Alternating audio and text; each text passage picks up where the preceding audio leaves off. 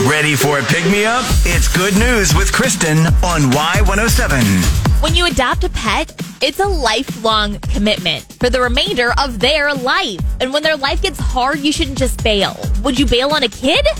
No. So stories that start like Nettie's, they make me both sad and kind of angry. But don't worry, this does have a happy ending.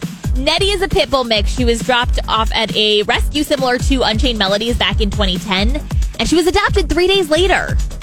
12 years later, Nettie has obviously aged.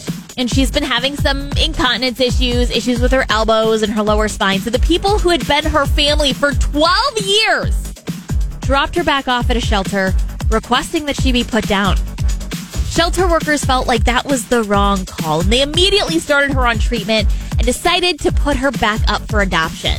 Amy Kidd, a veterinarian, saw the Facebook post pleading for someone to adopt this sweet senior dog and immediately reached out. Amy and her husband actually rescue senior dogs and give them their best life for the rest of their life.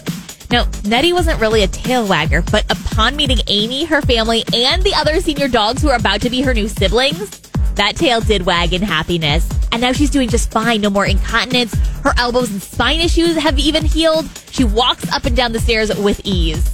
Amy thinks Nettie's going to be around for several more years, and she is excited about snuggles with the newest member of her family. Good News with Kristen. Catch every episode on demand now under podcast at Y107.com, on the Y107 app, and subscribe where you get your podcast.